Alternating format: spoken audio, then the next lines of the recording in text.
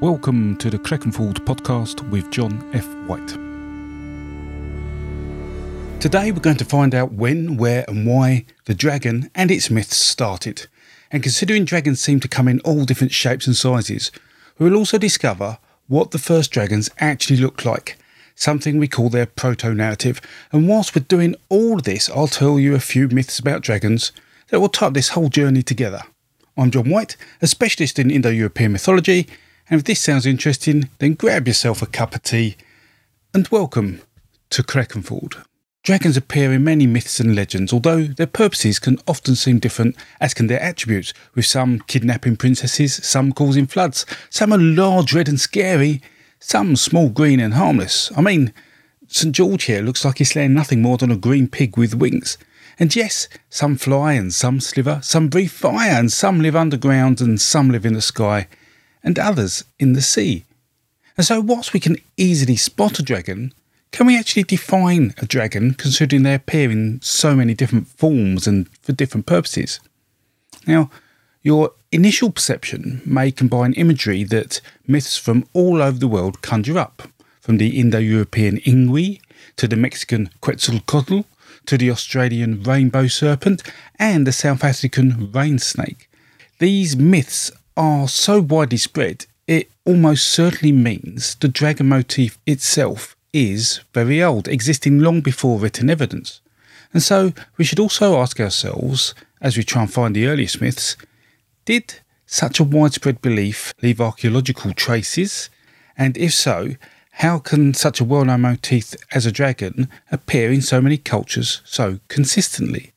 And to help answer these questions and explain how we came to the answers, let me take a few minutes to explain how this research was carried out, and this video uses the work from a paper by Julien de Hoy called Le motif du dragon serré paléolithique, mythologie et archéologie, and this cites many papers, and I'll refer to all the important ones I've used in this video in the video's description below. But before I carry on, let me tell you a Chinese myth about dragons, as this will allow you to start seeing similarities in mythology from all over the world. There was a time when the earth had no rivers or lakes, just a sea to the east in which lived 4 dragons, the long dragon, the yellow dragon, the black dragon, and the pearl dragon.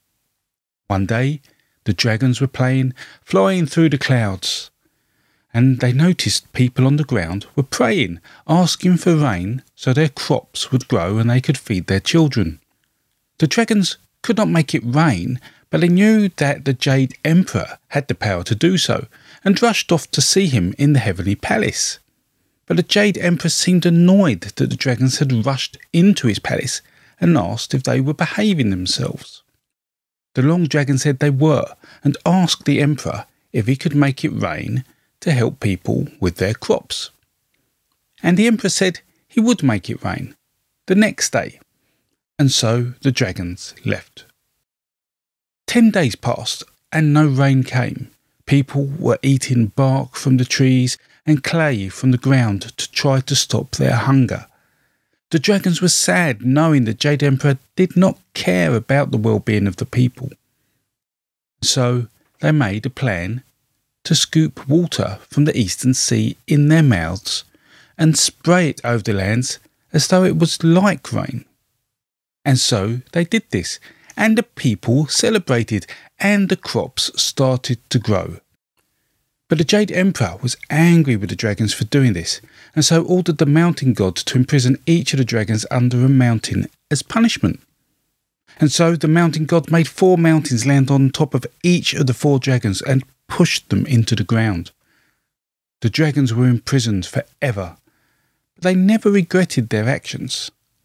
And as they had so much water in their mouths when they were trapped, they slowly let that water out and created the 4 main rivers of China, the Heilongjiang in the far north, the Hungnega in central China, the Yangtze in the south, and the Zhejiang in the very south.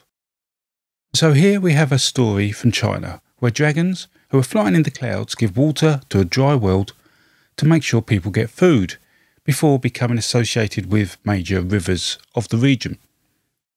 But more about the relevancy of this later, as we need to understand the research. And so what makes research in dragons difficult? Well, firstly, there aren't any real dragons. But also, there is actually a lack of good literature on the distribution of the dragon myth. And so to overcome this challenge, dragon myths from 23 different regions of the world were looked at. And I will reference all the sources in this video's description. And from these 23 regions and all these sources, 69 questions were asked of each one about the dragon in each myth, such as what were its physical attributes, its abilities, its association with folklore and motifs.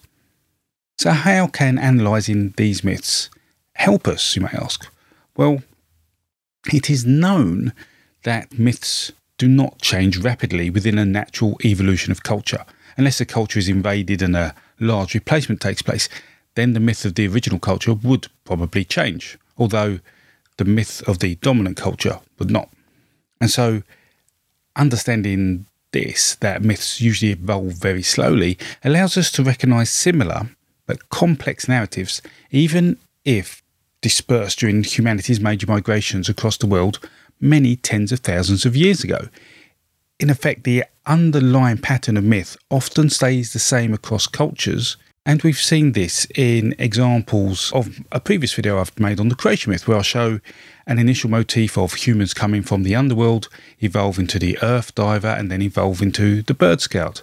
And so we can show how motifs evolve with the myth, even if the myth is over 10,000 years old.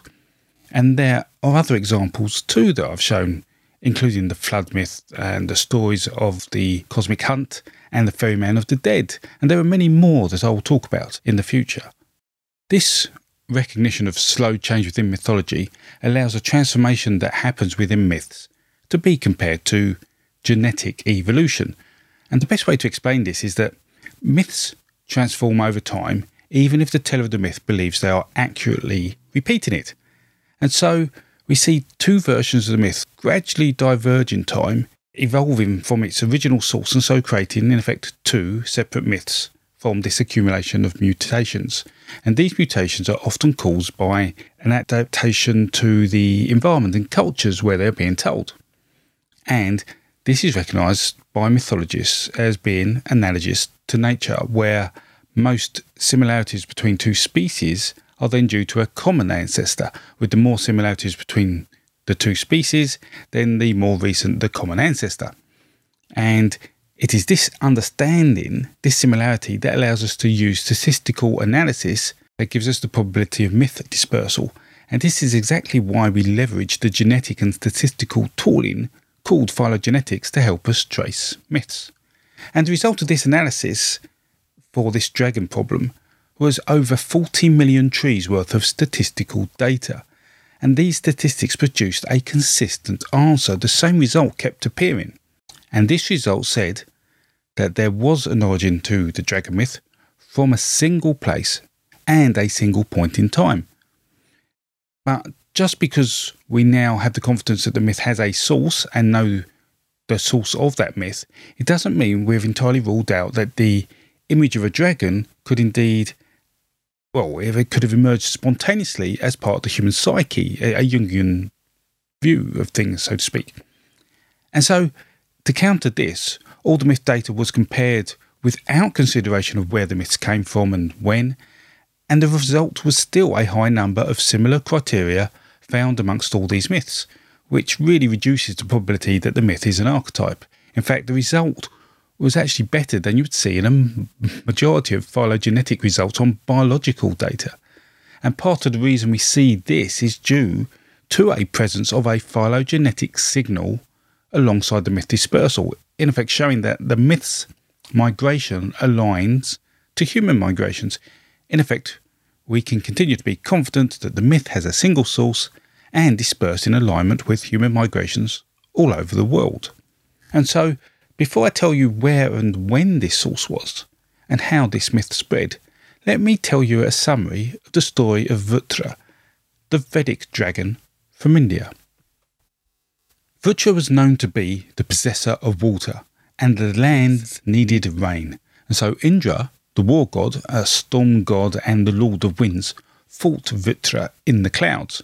and Indra used thunder and lightning and wind to defeat Vitra. And when this battle was fought, you would have heard thunder and you would have seen lightning and you would have felt the winds become stronger.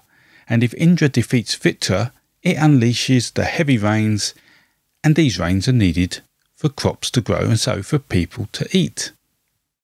Now this story can be found in the Rig Veda, albeit in a more cosmogonic form, but it does seem to align to the Chinese myth where dragons watered the land.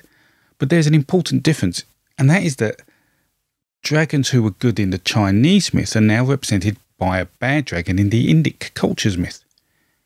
And with this understanding that the Chinese and Indian myths may be aligned, it is time to talk through the results of the research. The dragon narrative is at least 75,000 years old and from South Africa, where it was conceived as a chimera whose body was part snake and which was linked to water. And we see in the region the rain snake myth from an incredibly old mythological stratum and our oldest example of a dragon myth. And it is this myth that would have come out of Africa around 65,000 years ago with human migrations. And it travels to the Far East via the Near East. And the dragon of these myths coming out of Africa was then described as a giant snake possessing the head of another species. And it had ears, horns, human hair in certain points of the body, and scales, and also has the ability to fly, and would have been regarded as a storm god or a creature associated with the storm, and so can cause flooding. This dragon myth found its way into the region of China around 60,000 years ago, and although the oldest archaeological evidence we have of Chinese dragons is limited to that at the Neolithic tomb of Guoxi Sheipua in China, dating back just 6,000 years. And after this we see the myth travel back to the Near East, as well as up to Siberia, and at this point the myth is seeing some mutation. The dragon loses some of its features, becomes more snake-like, and it appears to be more aggressive, the bad party in myths. And this is around 50,000 years ago. And then the Ice Age glacial maximum happens, forcing human migrations and allowing the Siberian mythology to spread into North America, as well as the myth is starting to head south into Oceania from China. But the world warms and sea levels rise before the myth can make it to Australia. But the Younger Dryas event happens around 12,000 years ago, and this again lowers sea levels, allowing the myth to finish travelling into Australia, suggesting that stories such as the Australian rainbow serpent are closer to 10,000 years old, as opposed to the 30 to 50,000 years old some people suggest. And we also see at the same time as the myth enters Australia, it crosses the Pacific Ocean, reaching Mesoamerica by about 10,000 years ago, whilst the African and Eurasian myths are seeing dispersals continue across their regions. And so at 10,000 years ago, the myth is in Australia, populating South America through to the Central Americas, and is across the rest of the world. And around this time, we see the dragon myth all over Europe too. But remember, this is before the Indo-European expansion, and in this form, the dragon is more like a giant snake possessing one or more heads. It has scales, but it retains a human side too, allowing it to have human habits, the ability to speak, and sometimes a human head. It lives in or near water and may move away from it when necessary, and it also lives in caves or underground, and is aggressive and dangerous. This dragon also requires human sacrifice, but this dragon is also prone to be deceived by trickery, or it can be killed by cutting off its head or heads. But then at 8,000 years ago, we see the Proto-Indo-European language develop along with its associated cultures. And within a few thousand years, much of Europe, India, parts of Western Asia, and back into North Africa, especially around the Nile, all were influenced by this new version of the story. And in this version, cattle were being stolen. But we do see some exceptions in these regions, such as the Basque region of France and Spain, and the Arabian side of the Mesopotamian valley. And as time passed, the European version of this dragon motif altered by going from a many-headed dragon to a single-headed beast. Now, you may have reasons for the spread of the mythology that I haven't mentioned yet, such as dinosaur bones being considered representations of dragons, and perhaps they were. but this was in no way significant to the creation of the motif or indeed its continuation in certain regions. We also see motifs from a paper by Blurst, who wrote something on the origins of dragons, highlighting additional aspects of the dragon such as fetid and poisonous breath and the ability to change size and shape or disappear completely. And there was even a motif to suggest the dragon was offended by female menses.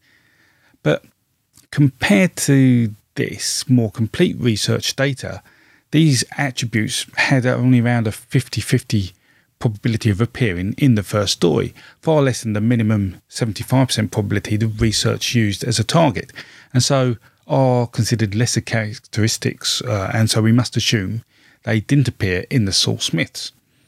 Now, the same can be said about the lack of association with long life and immortality, as this was very difficult to define within stories, and so was actually left out of the research and the descriptions. Now, I do also want to say at this point that there was a lot of time and research carried out to make this video, and I want to thank my patrons for their support that help make this work possible. There is a link in the description of the video if you wish to support the channel and get early access to videos, access to papers, discussions and other videos and information too. And I just want to thank them all for their help, support and questions that made this video possible. And so, before I conclude the research, let me tell you a story of the Indo-European dragon, Ingwe, in one of the younger versions of the dragon myth. One night, a three-headed, six-eyed serpent known as Ingwe stole cattle from the tribe of Yimo. Yimo asked his finest warrior, Trito, to retrieve the cattle, and so Trito sacrificed to his gods to gain strength through an intoxicating beverage. Then he travelled across the land and into the mountains where he found the cave where Ingwe lay. Cows were grazing near its entrance and drinking water from a river flowing from the cave. As Trito approached the cave, he hid between the cows, and when within range, he threw his spear at one of the heads of the sleeping Ingwe. The dragon roared and lunged at Trito, who, with his second spear, threw it at her second head. Ingwe had difficulty moving with two heads so terribly wounded, and the final spear saw her withdraw in pain to the back of the cave. This gave Trito enough time to herd up the cattle and take them back home, where he was celebrated as the tribe's greatest warrior. Now, we see the word for cattle get mistranslated over time and it turns into women, and that's why some myths have dragons kidnapping women in more recent tales. But let's get back to the research and what was found. What we have built here is a statistically probable model of dragons from the different ages, but what I also have to say is that this is a very simple representation of the dragon and its motifs. The dragon of our ancestors was much more complex than this, and one place we can see this complexity is in the Paleolithic European region, where within two caves in the French Pyrenees, two bodies of headless snakes have been found. Their skeletons remain intact, but without their heads. These snakes lay at the back of their respective caves, a place where they wouldn't get to naturally, and their bodies seem intact, meaning it's unlikely they were prey for animals, which would have eaten them. And finally, both of these caves have rivers at their mouths. And so if you put all this together, considering their missing heads, it is thought that what we have here is evidence of a ritual to contain the dragon that lives within these caves. A ritual from about 20,000 years ago. And I can talk more extensively about this ritual and findings if you want to know. Just let me know in the comments below. Now, perhaps another question we should ask ourselves is, why isn't there more evidence of dragon belief outside of South Africa or Australia, such as rock carvings or paintings? And this could be because of a taboo of the representation of certain living beings, as we rarely see lizards or snakes represented in cave art, and the same goes with human shapes too. But it could equally be hypothesised that dragons were not represented because Paleolithic man didn't see a need or point of representing them. Indeed, there are two types of oral narratives, myths and tales, and I'm sometimes asked what this difference is, and I will quote Paul Mies' La Mère d'Evrant, Essai sur la morphologie des contes africains, or to summarise him at least, by saying that there is a noticeable psychological difference in content between myth and tales regarding their time, place and actors. They are not the same, and in fact there are specific prescriptions and prohibitions attached to each very differently, and so it could be argued that only myths were represented in rock art without any archaeological trace being left as testimony to the tales, and the stories of dragons were tales and not myths, as myths tend to be a representation of real things. But we do have enough evidence to know the dragon existed in our ancestors' stories, and if we examine the common core of the African proto-narrative and the European proto-narrative, we can get a statistically reconstructed proto-narrative of the dragon. In effect, all dragon myths were built on a dragon which was giant, scaly snaked with a single head, and which lives in or near water, and is aggressive. This core has been preserved throughout the evolution of the motif, and so how can we explain this persistence of this core myth?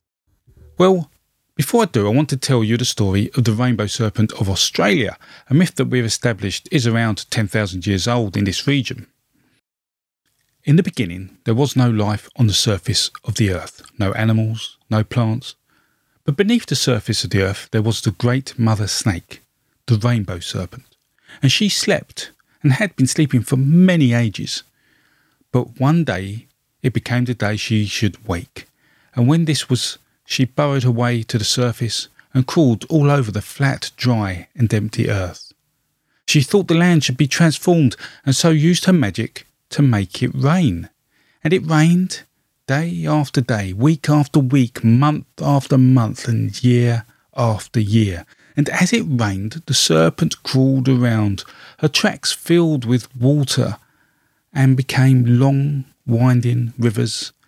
Some became lakes and seas, and occasionally there was a billabong. And at times, when the serpent moved forward, the earth would pile up and form hills and valleys, and sometimes even mountains. And in some places, milk from the rainbow serpent's breast soaked into the earth and made it fertile. And here flowers, plants and trees all grew, and as she looked around, she liked what she saw and woke all the other sleeping creatures below the surface of the earth. First she woke the mammals and led them up to the home she had made. The dingoes she took to the desert, the kangaroos she took to the bush, and the tree frogs she took to the rainforest. She woke the birds, and the eagles she took to the mountains, the galahs she took to the billabongs, and the emus she took to the plains. And then she woke and brought out the creatures who could live in the water. The barramundi she took to the rivers, the frogs she took to the shallow ponds, and the turtles she took to the lagoons. And finally she woke the insects, the ants, the beetles, the spiders, the scorpions. And she showed them the rocks and the crevices and the sandy places where it was best for them to live. And when all the animals had settled on the earth, the rainbow serpent woke two humans, woman and man, and she took them to a place of food and water. And whilst they ate and drank, she taught them the law by which they should live. The law was simple. They must respect all living things, and they must respect the earth, including the rocks and the waters, as all these things were sacred. And then she said she would go back under the earth to sleep again. But before she did, she gave woman and man a warning that they didn't own the earth. They were just its guardians. And if they abused the earth and didn't follow the law, then she would come back and create a new world. This time it would be without woman and man. And so here, this Australian story showing a snake in control of water, helping creation of the earth, almost in a flood myth type of way, as it's adding water to the land and not land to the water, something I explain in my creation myth video. But this creature is also passively aggressive to humans, warning them to be good, and if they aren't, they would be punished. It's almost a reflex of the Abrahamic story of the Garden of Eden, where God is good and the snake is bad. But in this story, the snake is God and good. But let's answer another question, which is why dragons persist in this form all over the world. We've shown it isn't an archetype, it doesn't come from uncovering dinosaur bones, and it is not seen from snakes on a day-to-day basis. And we know the latter because stories of dragons appear in places where snakes rarely grow more than a metre in length, and nor do snakes always live near water. And I do believe we have an answer for this, an answer that lies in millions of years of evolution. Snakes are the oldest predators of mammals on the planet. As whilst the extinction of the dinosaurs allowed mammals to spread across the planet, snakes became mammals, including primates, biggest enemy, especially constrictors. Our ancestors had to develop ways to defend themselves and avoid being eaten. Some mammals relied on their speed and agility, but primates, and so man, have improved our visual system to identify dangers, including identifying snakes potentially hidden in the environment. It is one of the reasons we have developed a vision which sees in colour and in 3 dimensions. The result is that primates have tremendous snake detection capabilities, and studies have shown that humans are able to visually detect a snake even before being aware of its existence, and can detect a snake faster than it can detect spiders or other animals, and this function is even in young children. Similarly, the presence of a snake in our field of vision decreases our ability to focus on something else, with part of our attention automatically focusing on this potential predator. And this can be coupled with the known psychological observation that human perception of distances and sizes of objects is influenced by the importance given to them by those who observe them. In effect, the size of snakes is often overestimated by the observer, and this could be applied to the dragon motif. And then, if we wrap all this up in a scary emotional story, and such stories are more easily remembered in our minds, then we have all the components to create a story that we would never forget as we dispersed around the world. In short, it is human nature to be aware of snakes much more rapidly than our consciousness reacts. It's human nature to exaggerate their size, and when coupled with a scary or amazing story, these myths become much more memorable than other stories. Which is also probably why you haven't remembered to click the like and subscribe button, because it isn't a scary snake. So please press it, it doesn't bite, and it really helps this channel, especially the notification bell, which could be there or somewhere there.